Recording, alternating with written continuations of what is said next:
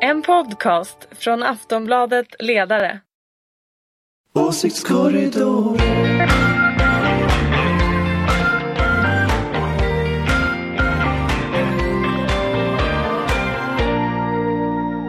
Där säger jag återigen varmt välkomna till Åsiktskorridoren. Det är trångt, det är mysigt. Karin Magnusson heter jag, är redan svettig. Och innan vi lämnar er för påsk så ska vi göra en politisk rättning av veckan som har gått. Med mig från Aftonbladets ledarredaktion så har jag denna vecka Somar al Naher och Irene Wennemo. Tack så mycket. Al Naher, jag sa fel där. Jag ber om ursäkt, Somar. Hur är läget med er? Det är bra, det är snart påsk. Ja, strålande. Eller hur? Det är bara vädret som saknas. Det ska bli otroligt skönt. Men vi ska klargöra en sak som vi gör i början av programmet också. Jag har ju ingenting med er att göra. Nej, du är verkligen väldigt noga med att påpeka det. Jag har inget med er att göra. Jag är ju bara programledare. Jag står inte bakom er en åsiktsbildning på något vis. Den får ni klara själva. Hörrni, kan vi inte börja direkt med Sverigedemokraternas arbetsplatsturné turné i verkligheten kan man säga. Den går ju så där. Jimmy Åkesson har ju gjort försök att besöka till exempel sjukhus i Umeå. Där har anställda protesterat. Det har också hänt på skolor. I veckan var det stora protester i Malmö när SD-ledaren skulle besöka sjukhus och en brandstation. Brandmännen på passet, de såg till att de skulle vara någon annanstans när det här hände. Hörru, Somar, jag tänker, vinner inte bara Sverigedemokraternas offerroll på de här protesterna? Nej, det tror jag inte. Jag tror att det är väldigt stärkande att se att det finns många som står upp för en annan åsikt och är emot faktiskt. Jag tror det är stärkande. Tror du, kommer det se ut så här nu i valrörelsen för Jimmy Åkesson att dörrarna stängs framför näsan på honom? Ja, alltså det verkar som att fler arbetsplatser vågar stå emot. Och jag tycker på ett sätt att ansvaret ligger på Jimmy Åkesson. Varför tvingar han sig på arbetsplatser som inte vill ha honom? Det är ju det man måste fråga. Vad håller han på med? Vad tror du han håller på med? Men jag tror att han söker efter kanske den här offerrollen. Men jag tror inte den funkar. För de har faktiskt makt nu. Till skillnad från tidigare när de har försökt skapa sig den här offerrollen. De är faktiskt en del av etablissemanget nu. Och det är konstigt att man förväntar sig att folk ska rulla ut röda mattan så fort man vill liksom träda in någonstans. Vad skulle ni göra för att han ville besöka ledarredaktionen? När vi skulle... Nu får ni tänka efter. Ja, precis. Ja. Jag vet inte, det är sällan folk vill komma till oss. Men det är lite sorgligt faktiskt det hela. Det är ingen som vill visa upp sig med oss. Men jag tycker allmänt att det är också det har blivit väldigt mycket att man ska göra arbetsplatsbesök från politiska partier. Inte bara SD. Där det handlar väldigt mycket om bara att ett fototillfälle. Man vill synas i den här miljön och så bli fotograferad och få media. Men är du inte cynisk nu, Irene? Det där handlar väl också om att man vill de inte genuint lära sig om hur Sverige fungerar? Nej, jag tror att det är verkligen... jag tror det är mer fototillfälle än lära sig, det måste jag säga. Så att det är, jag vet inte. Och jag tycker att man måste som medborgare och anställd kunna säga så här, nej men jag har ingen lust att vara ett fototillfälle tillsammans med den här politikern. Och det handlar inte bara om Jimmy Åkesson, även om han retar ju upp väldigt många fler. Men det är litet otyg det där att man bara ska liksom... Det är inte... Ja, det är väldigt mycket fototillfälle över de här besöken tycker jag. En som har blivit väldigt fotograferad den här veckan är ju självklart Anders Borg som la fram regeringens budget. Man satsar på skolan 3,8 miljarder 2015, 21,7 miljarder fram till 2018. Det här kan du ju inte tycka är dåligt, Irene. Du menar det? Va? Nej, men skolsatsningen är väl bra. Jag menar, man har ju lagt sig... Eller jag kan säga så här, man kan väl diskutera om i detalj. Men det är klart att skolan behöver mer resurser. Det är jag inte emot. Och att det inte kommer några ytterligare skattesänkningar nu innan valet är ju strålande också. Att man har ju ändå anpassat sig efter opinionen i de här frågorna. Jag menar, det gick verkligen fel det här satsningen på jobbskatteavdrag. Man trodde att det skulle vara populärt och komma med ett 50 jobbskatteavdrag. Och att man skulle liksom splittra vänstern i den frågan. Och först verkar det lite grann så att det ändå blev splittring inom socialdemokratin och mycket diskussioner. Men sen har ju faktiskt Moderaterna verkligen fått problem med den här frågan. Det var liksom inte ens i deras eget parti fanns det ju någon entusiasm för en skattesänkning till. Man höjer ju skatten på snus och cigg. Det är väl jättebra, Somar? Ja, alltså det är många märkliga saker som man har föreslagit där man vill dra in pengar. Bland annat till exempel studiebidraget, studiedelen. Om man inte betalar sin räkning i tid, då ska påminnelseavgifterna nu höjas. Och det är ett av förslagen. Så de kommer höjas, jag tror att det är nästan dubblerat, själva påminnelseavgiften. Och det är som man tänkt dra in pengar. Och det säger också någonting om hur... Men nu gled du undan från folkhälsoinsatsen i att man höjer skatten på snus och cigg. Det är väl en bra åtgärd? Folk kommer bli friskare, tror ni inte det? Ja, men problemet är väl det med det förslaget. Det är väl om man lämnar snus och börjar röka istället. Och det är faktiskt en rimlig invändning. Då är man ju en idiot, ursäkta. Jo, men sig själv. Sådana finns det många gott om, med tanke på att vi har ganska många rökare kvar ändå. Så att, vi har inte kritiserat den här höjningen av skatten på tobak på ledarsidan. För att det är klart att helt oproblematiskt är det ju inte att lägga så mycket mer på snus och så pass liten höjning på cigaretter. Men om jag lyssnar på er rätt nu så kan jag säga, rubriken på det här blir ju att Aftonbladets ledarredaktion hyllar Anders Borg. Nej, det gör vi inte. Hörrni, vänsterns, vi ska prata mer faktiskt om budgeten lite längre fram. Då ska det handla om överskottsmålet, för det har ju debatten handlat om mycket den här veckan. Vänstern har presenterat sitt valmanifest. Sjukförsäkringen ska få höjda ersättningsnivåer, omfatta fler.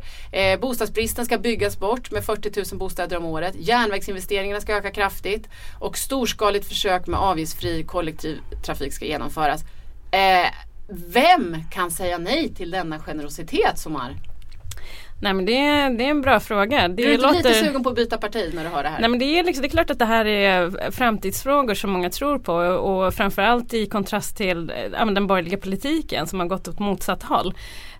Så det är klart att vänstern är väldigt tydliga med vad de vill, och det tror jag kommer att gynna valrörelsen faktiskt. Ett tydligt alternativ. Vänstern är väldigt tydlig. Hur jobbig är Jonas Sjöstedt för Stefan Löfven, Irene? Jag tror inte han är så jobbig faktiskt. Alltså, på något sätt är det så att de här satsningarna som vänstern vill, och sen det här fokus på vinst i välfärden, det är lite grann att antingen måste man ta mer och mer regering efter valet, om nu det blir en majoritet för de rödgröna, och då måste man ju anpassa sig och faktiskt göra lite mer än vad man själv säger att man ska göra från socialdemokratisk sida, och ta liksom lite tuffare beslut vad gäller vinsterna, eller så låter man dem vara utanför. Så att egentligen kan Stefan Löfven göra lite som man vill. Fast han vill ju inte tappa vänstersossar till vänster. Nej, det är väl det som är problemet. Och vad ska han göra då? Ja, nej, men det är väl det som vi tycker att man har blivit alldeles för... Liksom, man har blivit väldigt duktig faktiskt på att locka för detta moderatväljare över till Socialdemokraterna och liksom försvaga Moderaterna. Fast samtidigt så verkar man liksom... Det läcker också då vidare till vänstern och till Miljöpartiet.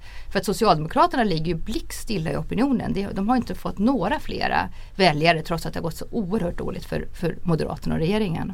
Somar, du ska ju lämna oss nu för att Irene ska sitta kvar själv här och bli opponerad på. Japp. Ja, så du får ta påsklov, Somar. Tack så jättemycket. Tack. Glad påsk på er.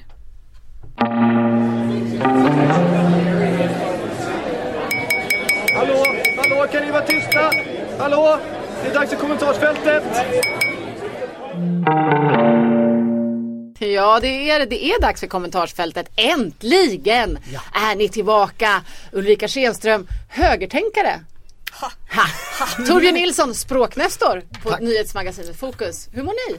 Bra, mycket. Strålande. Ja. Ni ser ut som att det är vår ute, fast det är det inte. Det är ingen sol och ni ser liksom utvilade, pigga, solbrända och snygga ut. Det är vår budget. Man bara lever upp. Exakt. Äntligen. Ni har verkligen rätt i det. Och det är ju vad den här närmsta kvarten kommer handla om. Vi ska ju ha en närläsning utav din text, Irene Wennemo. Ja, det blir verkligen spännande. Särskilt när jag ser det. Ja, jag ska inte gå in på detalj på hur mycket papper Ulrika Schenström har med sig. Men jag tycker det är skrämmande. Ulrika Schenström kom in med en liten kärra. Och på den så låg en lunta. Och där har hon liksom skrivit... Det är bara rött och det är 8 punkter och de ska hon... Jag tror vi börjar sen med... Efter vi har lyssnat på texten släpper vi lös Ulrika Schenström på Irene Wennemos text. Jag själv är av skräck. Vi ska lyssna på din text och inte helt oväntat så handlar det den här veckan om Borgs budget och om överskottsmålet. Vi lyssnar. Ibland kan man tro att finansminister Anders Borg läste för mycket Kalle Anka när han var liten. Han verkar tro att ett ökat välstånd är samma sak som att kunna bada i pengar nere i Riksbankens kulvertar. Igår skrev Anders Borg på DN Debatt att vi återigen ska, citat, bygga upp skyddsvallarna runt svensk ekonomi och återvända till överskott, slutcitat. Enligt hans prognos ska budgeten återigen gå med ett rejält plus 2018. Detta trots att Sverige har en mycket liten statsskuld. I en statlig utredning som presenterades tidigare i år konstaterades att statsskulden faktiskt riskerar att bli för liten. I utredningen föreslås att staten ska överupplåna, även om det inte behövs. Det är nämligen negativt om inte staten fortsätter att vara en viktig aktör på lånemarknaden. Men dessa pengar ska inte få investeras i Sverige. Enligt gällande doktriner är pengar satsade i Sverige en kostnad. Satsningar i Tyskland eller USA är däremot en investering. Att pengar måste komma i arbete för att generera tillväxt insåg kanske inte Joakim von Anka, men det inser varje framgångsrik kapitalist. Och i Sverige är investeringsbehoven stora. Befolkningen har ökat rekordsnabbt. Bostadsbyggande och vägnät har inte hängt med. Våra tåg rullar fortfarande på många håll på räls som byggdes på 1800-talet. Stora investeringar i bättre kommunikationer och en mer hållbar energiförsörjning kommer behövas om inte Sverige ska hamna hopplöst på efterkälken. Utbildningssystemet är kört i botten. Pengar löser inte alla problem, men rejäla ekonomiska satsningar är en viktig ingrediens för att få skolan på rätt köl igen. Sverige behöver inte leta efter investeringar utanför landets gränser. De finns på närmare håll. Att vilja lägga pengar på hög vittnar mest om bristande politisk fantasi. Det var bra att Socialdemokraternas Magdalena Andersson i en kommentar betonade att Anders Borgs plan för att snabbt gå mot överskott är helt orealistisk. Om Socialdemokraterna ska hålla löftet att ge Sverige den lägsta arbetslösheten i EU 2020 krävs något annat. Anders Borg däremot verkar ha gett upp och tror inte att Sverige tål en snabb nedgång av arbetslösheten. Detta trots att den ligger på mer än 8%. Så länge behoven är stora och möjligheten att göra investeringar utan att det leder till arbetskraftsbrist goda, ska vi fortsätta med det. Om målen ska nås kan vi inte samla pengar på hög. Gör som lyckade kapitalister och sätt dem i arbete istället. Där tackar vi Martin Söderström för inläsningen och släpper lös vargarna. Ulrika, du är ju den ideologiska opponenten. Torbjörn, du har ju mer närläst texten. Ulrika, håller du med Irene om att det är bristande politisk fantasi att lägga pengarna på hög? Nej, det gör jag faktiskt inte. Och det handlar egentligen om ansvar. Så att, men det som jag reagerade mest på när jag liksom läste den här var att den här skulle mycket väl, lika väl kunna vara riktad till Magdalena Andersson. Vi skulle ha kunnat skriva den här för en månad sedan mot henne. Men nu är det faktiskt Anders Borg som är värst. Berätta, hur tänker du? Jag vet inte riktigt värst eller värst. Jag skulle säga så här. Först och främst, så vad en Magdalena Andersson kommer att föreslå just nu, så har hon fortfarande inget parlamentariskt underlag till att liksom genomföra den politiken. Och att vara väl förberedd är det absolut viktigaste när man ska ta över regeringsmakten. Så att det är inte riktigt på riktigt, om jag ska vara riktigt ärlig. Sen så säger du att det är oseriöst. Jag vet inte vilket ord det var du använde, men någonting sånt. Det känns bra att säga det. Ja. Och det är ju så här, varför har man skyddsvallar? Jo, för du vet också att på 90-talet då hamnade vi i en kris där vi tappade och förlorade 500 000 jobb. Därför att vi inte hade skyddsvallar, och det tog 15 år att bygga upp det. Så att jag menar, det är ganska oansvarigt att försöka göra en slösa politik och inte bry sig om överskottsmålet därför att man vill bli ihop med MP och V. Får man nu absolut. Tack, äntligen. Ja, jag bara väntar. Jag tar popcornskålen. Ja, visst, jag trodde de skulle få gå igenom alla de 8 punkterna. Nej. Jag har massor. Första punkten. Ja, men problemet med 90-talskrisen var ju inte att man inte gick med överskott i budgeten. Det var överskott. Problemet var att hela ekonomin var överhettad. Det var liksom så här, gick man förbi ett sjukhus och var ung så blev man indragen för de behövde anställda. Det gick inte att hålla sig arbetslös även om man ville. Men oavsett vad så var det så att man ändå förlorade och man hade inga skyddsvallar. Man kunde inte... Nej, men det var överhettad ekonomi och nu har vi en helt nedkyld ekonomi. Fast du vet ju också att enligt de finanspolitiska ramarna så bör man liksom få igång det hela med energi genom jobb och välfärdspolitik, eller hur? Men det är nu behöver man stimulera ekonomin i det här läget. Inte spara pengarna men på nu hög. säger du emot Magdalena Andersson. Ja, det gör vi. Vi har faktiskt haft den linjen hela våren. Okay. Jaha, jag trodde bara var den här jag skulle kommentera. Nej, vi släpper in. Du har ju 7 punkter kvar på ditt program. Nej, nu är det bara 5. 5 punkter kvar, Ulrika. Vi släpper in Torbjörn emellan. Ja, men tack. Jag tyckte att det här var en ganska välformulerad, sansad text. Det är ju inte alltid Aftonbladets ledarsida levererar det. Men det intressanta här, och det tycker jag liksom blir lite tecknet här när man ska försöka säga vem är det som är Anders Borg, vem är Magdalena Andersson, vem är inte alls. Det är ju det att det är ju större skillnad mellan nationalekonomerna och politikerna idag än vad det är mellan politikerna. Hur menar du då? I de här frågorna. Ja, men alltså, de allra flesta nationalekonomer av rang i Sverige idag säger ju att överskottsmål måste slopas eller bör slopas, eller som Claes Eklund som skriver i vår tidning kommer slopas nästa mandatperiod. Han hävdar att både Anders Borg och Magdalena Andersson kommer göra tvärt emot vad de säger. För att de kommer slopa överskottsmålet nästa mandatperiod, och Claes Eklund lovar att äta upp sin hatt om detta inte sker. Och då kommer vi faktiskt till någon av mina käpphästar som inte är en av mina 8 punkter här, utan de här käpphästarna. Att S är helt besatta av M och M är helt besatta av S. Och samtidigt är det 3 andra partier som vinner genom att de pratar kanske visioner, vilja och inte överskottsmål och så vidare. För det är nämligen väldigt få som förstår vad de egentligen pratar om. Nej, men, det är extremt tekniskt. Nej, men jag håller verkligen med dig. Alltså, Magdalena Andersson och Anders Borg för en diskussion som bara de för ungefär. Och så några av deras kompisar. Medan alla andra liksom i svensk ekonomi, alla nationalekonomer tycker något helt annat. Vi på Aftonbladets ledarsida. Men varför håller de fast? Varför håller de fast vid det då? Det är Göran Perssons fel. Torbjörn, nu får Torbjörn är den osaklighetens röst. Ja, nu får alltså, han förklara detta. Detta liksom budgetreglerna och överskottsmålet som var vägen för liksom budgetsaneringen på 90-talet har så småningom satt sig hos folk som det enda sättet som man kan vara ansvarsfull eller skicklig med statens pengar.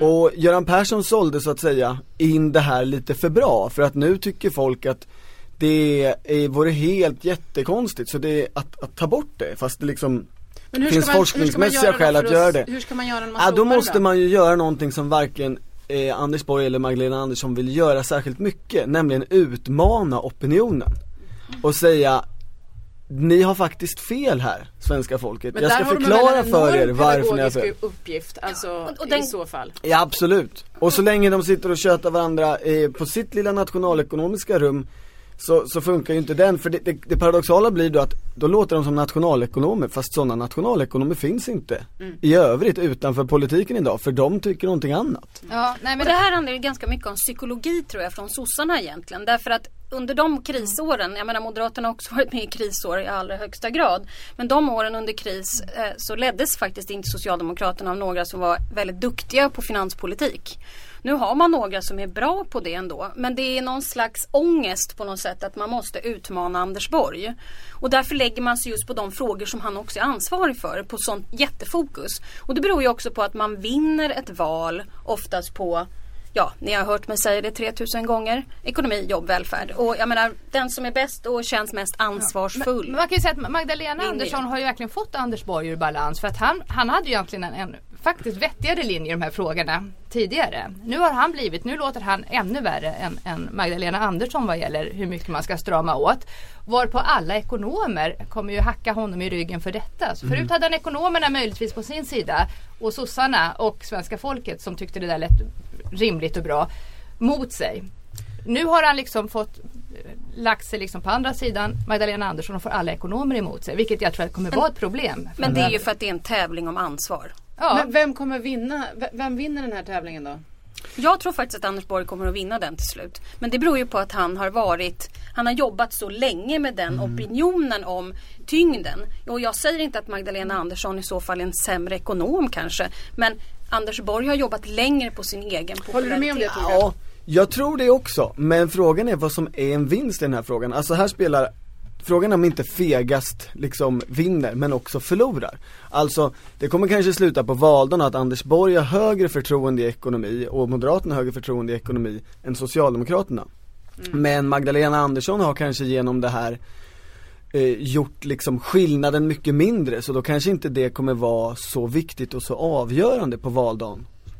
Och därmed har de så att säga spelat noll i frågan, och då har alla som varit fega spelat bort sig. Men precis som ni säger, matchen står ju mellan de här två. Men om man har lyssnar man på Magdalena Andersson och Anders Borg och har gjort det den här veckan, så är det ju väldigt svårt att veta vilket Sverige man bor i. Andersson pratar om ett land där man lånar till skattesänkningar. Borg pratar om Europas mest välskötta ekonomi. Sverige tillhör de länder i Europa som haft starkast tillväxt 2013-2014. Alltså jag är förvirrad. Vem har rätt? Nej, men alltså jag tror att på ett sätt har ju Anders Borg rätt. Men det som sossarna inte vill, det är ju att han ska sänka skatter. För de vill inte höja de skatterna när de kommer tillbaka till makten. Så på det sättet har det ju liksom varit effektivt. Man har ju fått stopp på skattesänkningen. Vilket de tycker är ett plus. Men alltså argumenten för att få stopp på skattesänkningarna, de är ju faktiskt inte korrekta. Och i slutändan så vill ju ändå S höja skatten liksom för till exempel den här som de backade på i riksdagen nu, eller de vann S i riksdagen. Det är ju bara för att de vill höja bidragen eller höja taket i a-kassan till exempel. Fick jag till det? Ulrika, vi har ju inte alltid i världen på oss. Jag undrar, hur går det med ditt program där, 8-punktsprogrammet? Har du betat igenom dina punkter? Nej, jag har inte gjort det, men jag gör så här liksom. Jag kommer tillbaka, vet du. Du kommer tillbaka? Du blir inte av med mig. Torbjörn Nilsson, den här liknelsen med Joakim von Anka och finansministern, vad säger du om den? Ja, men den tyckte jag funkade. Jag var inte alls lika metaforkritisk som jag var förra veckan mot Karin Pettersson. Utan, tack så mycket. Jag tyckte det var rimligt. Du tycker det här var en av de bättre texterna från Aftonbladets ledarredaktion. Är det så jag ska tolka det? Ja, men det fanns inte så mycket liksom sidohugg och konstiga grejer och inte jättemycket överdrifter och sådär. Lite. Man kan säga så här, om man skulle vara elak då, vilket väl är uppgiften, att på sitt sätt så var den här artikeln nästan lika feg som Anders Borgs och Magdalena Anderssons politik i den här frågan. Aj, Irene! Det där måste gjort ont. Oj, vad hände nu? Nu tog jag i. Men det var väl uppgiften. Ja, det blev lite sorgligt slut på det här, men det blev lite tråkigt. Jag såg också att Ulrika ritade ett hjärta med och kryssade över sen. Så jag känner liksom att det här med Irene, jag orkar inte längre. Hörrni, Irene, du kan andas ut nu. Ja, det är klart, du överlevde. Tack också Torbjörn Nilsson, Ulrika Schenström. Nu är det hopp och lek för er del. För att nu tänker jag säga avsluta den här fjärde åsiktskorridoren ihop med vännerna från Politism. Ja. Glad påsk på er. Detsamma.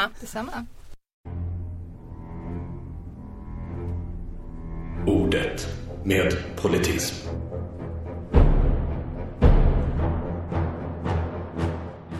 Den är så oerhört hotfull, den här vignetten. Det har blivit dags för ordet och också PK-granskningsnämnden med vännerna från Politism, Erik och Margret. Hej på er! Hallå där! Halloj. Hur mår ni? Det var fan bra, tror jag. Ja. Jag har knappt sett skymten av er den här veckan. Var har ni varit? Ni har suttit och jobbat med dörren stängd. Suttit och jobbat med dörren stängd. Inne i zonen. Verkligen inne i zonen. Erik Rosén, Margret Atladotter. Det är underbart i alla fall att vi får tillbringa de här minuterna tillsammans. Hörrni, den här veckan, vi börjar helt enkelt med PK-granskningsnämnden. Vad vill ni uppmärksamma den här veckan? Ja, alltså vi brukar titta på startsidorna på Aftonbladet och Expressen, och den här gången handlar det kanske inte lika mycket om att räkna puffar som att diskutera ett fenomen som är vanligt i medier i allmänhet, men kanske om man får sträcka sig så långt lite vanligare i kvällstidningar. Och det är någonting som vi kallar för fatshaming journalistik. Berätta mer, fatshaming. Alltså det känns som att vi alltid kommer med så här engelska, det är slutshaming ena dagen, nu är det fatshaming. Men fatshaming är helt enkelt när man vad ska man säga? Man är taskig mot överviktiga och tjocka människor. Alltså man liksom pekar finger och säger du är tjock, du är mindre värd på grund av det.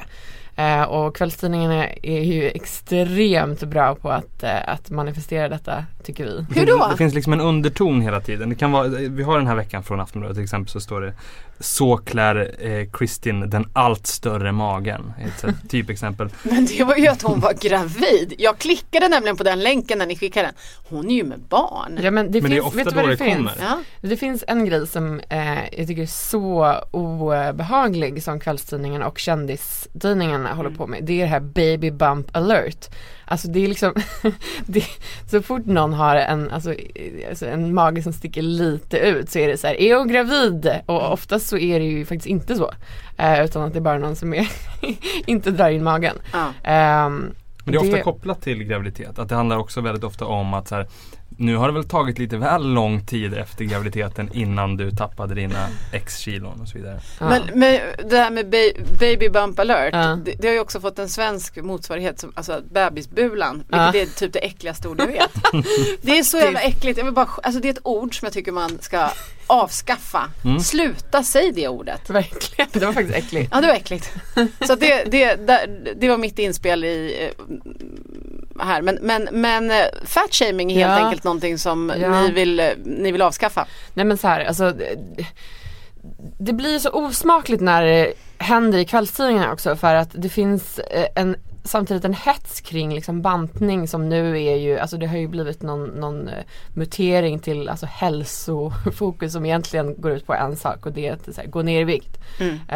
Och gärna oerhört, alltså sjukligt snabbt. Jag tror till och med dagens löp är någonting så här 10 bästa sätt att bränna fett typ. Ja, men du vet. Men det är ju knappast, ursäkta, men det är ju en av våra paradgrenar. Ja. Det där kan ju vi. Gå dig smal. Ja, det är liksom det vi jobbar med. Är det så fel? Folk är ju ofta överviktiga. Alltså det är ju fel så tillvida att man samtidigt har då giltande, skuldbeläggande rubriker när det kommer människor som egentligen är förhållandevis normalviktiga eller för all del gravida. Men gravida är ju inte övervikt. Det här är ju 2 helt olika saker. Ja, precis. Lite vår poäng, tror jag. Ja, precis. Att det är så här...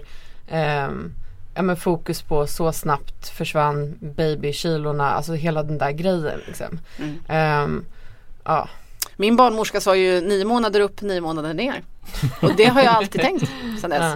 Eller så bara går man inte ner. Alltså jag är ju så här extremt, jag hatar fatshaming. Jag tycker det är liksom alltså, fan, nej. Jag tycker Julia Scott, en skribent, har ju blivit någon slags så här, röst i media där hon tar upp mycket liksom av de här problemen med fatshaming. För det är ju, jag hade till och med faktiskt en diskussion med Jan Helin om det här när 5-2-dieten liksom var som störst här på Aftonbladet. För jag tyckte det var så oansvarigt hur man sålde tidningar på det sättet. Att man i princip tipsade om hur man klarar sig 2 dagar utan att äta någonting alls. Alltså vi som är liksom... Det är inte svårt. Alltså jag vet det.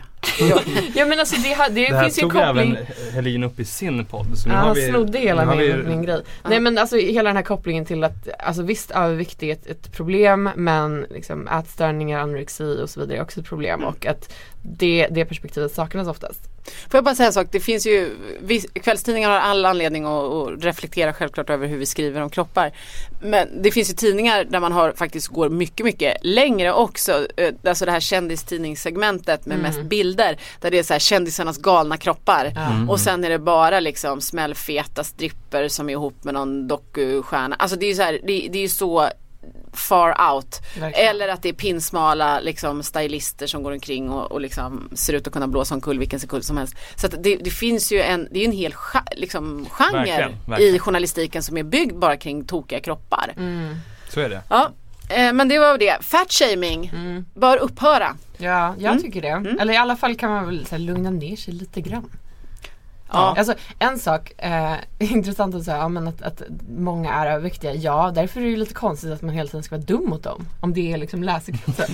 Man kanske ska vara lite det där självhatet tar längre tid att reda ut än vad vi har här. Vi kan ändå få att folk tittar på tidningarna med de här glasögonen efter. Så kommer de känna igen det vi beskriver. Hörrni, vi ska sammanfatta veckan med något så enkelt som veckans ord. Och det är ni som tar på er att utse det. Vad blev det den här veckan? Alltså veckans ord den här veckan är moralism. Vad är det ni tänker på då? Vi ser att det finns en väldigt pågående diskussion om moralism i medierna som håller på att ta en ganska konstig vändning. Och det handlar bland annat om att svenska medier importerar en amerikansk begreppsvärld när man skriver om amerikanska kändisar. Och den amerikanska moralismen i medierna är liksom jättemärklig. Det är ju liksom bibelbältet ibland. I svensk media pratar vi om det. Ja, alltså det blir ju det när man direkt översätter eller importerar. Så här, vad har ni för exempel på det här då?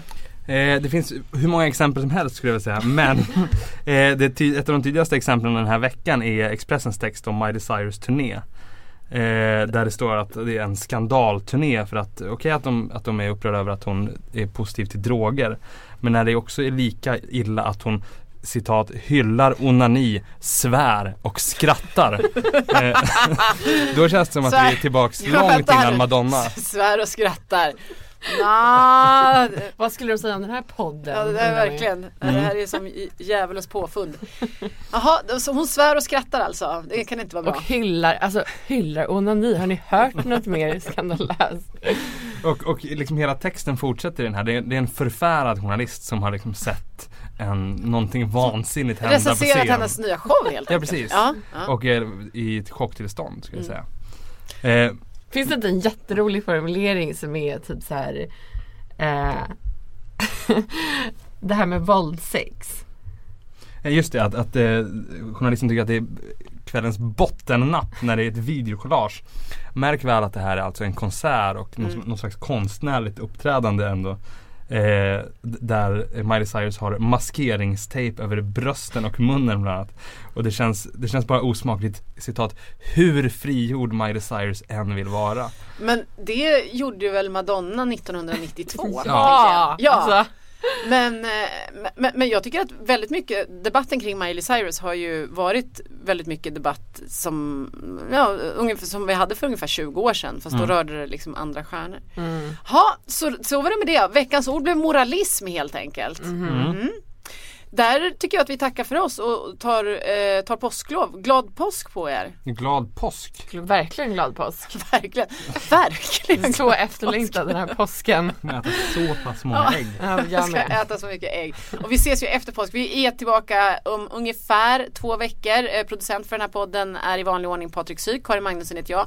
Åsiktskorridoren kommer igen om ungefär 2 veckor. Håll utkik efter det. Hej på er! Åsiktskorridoren.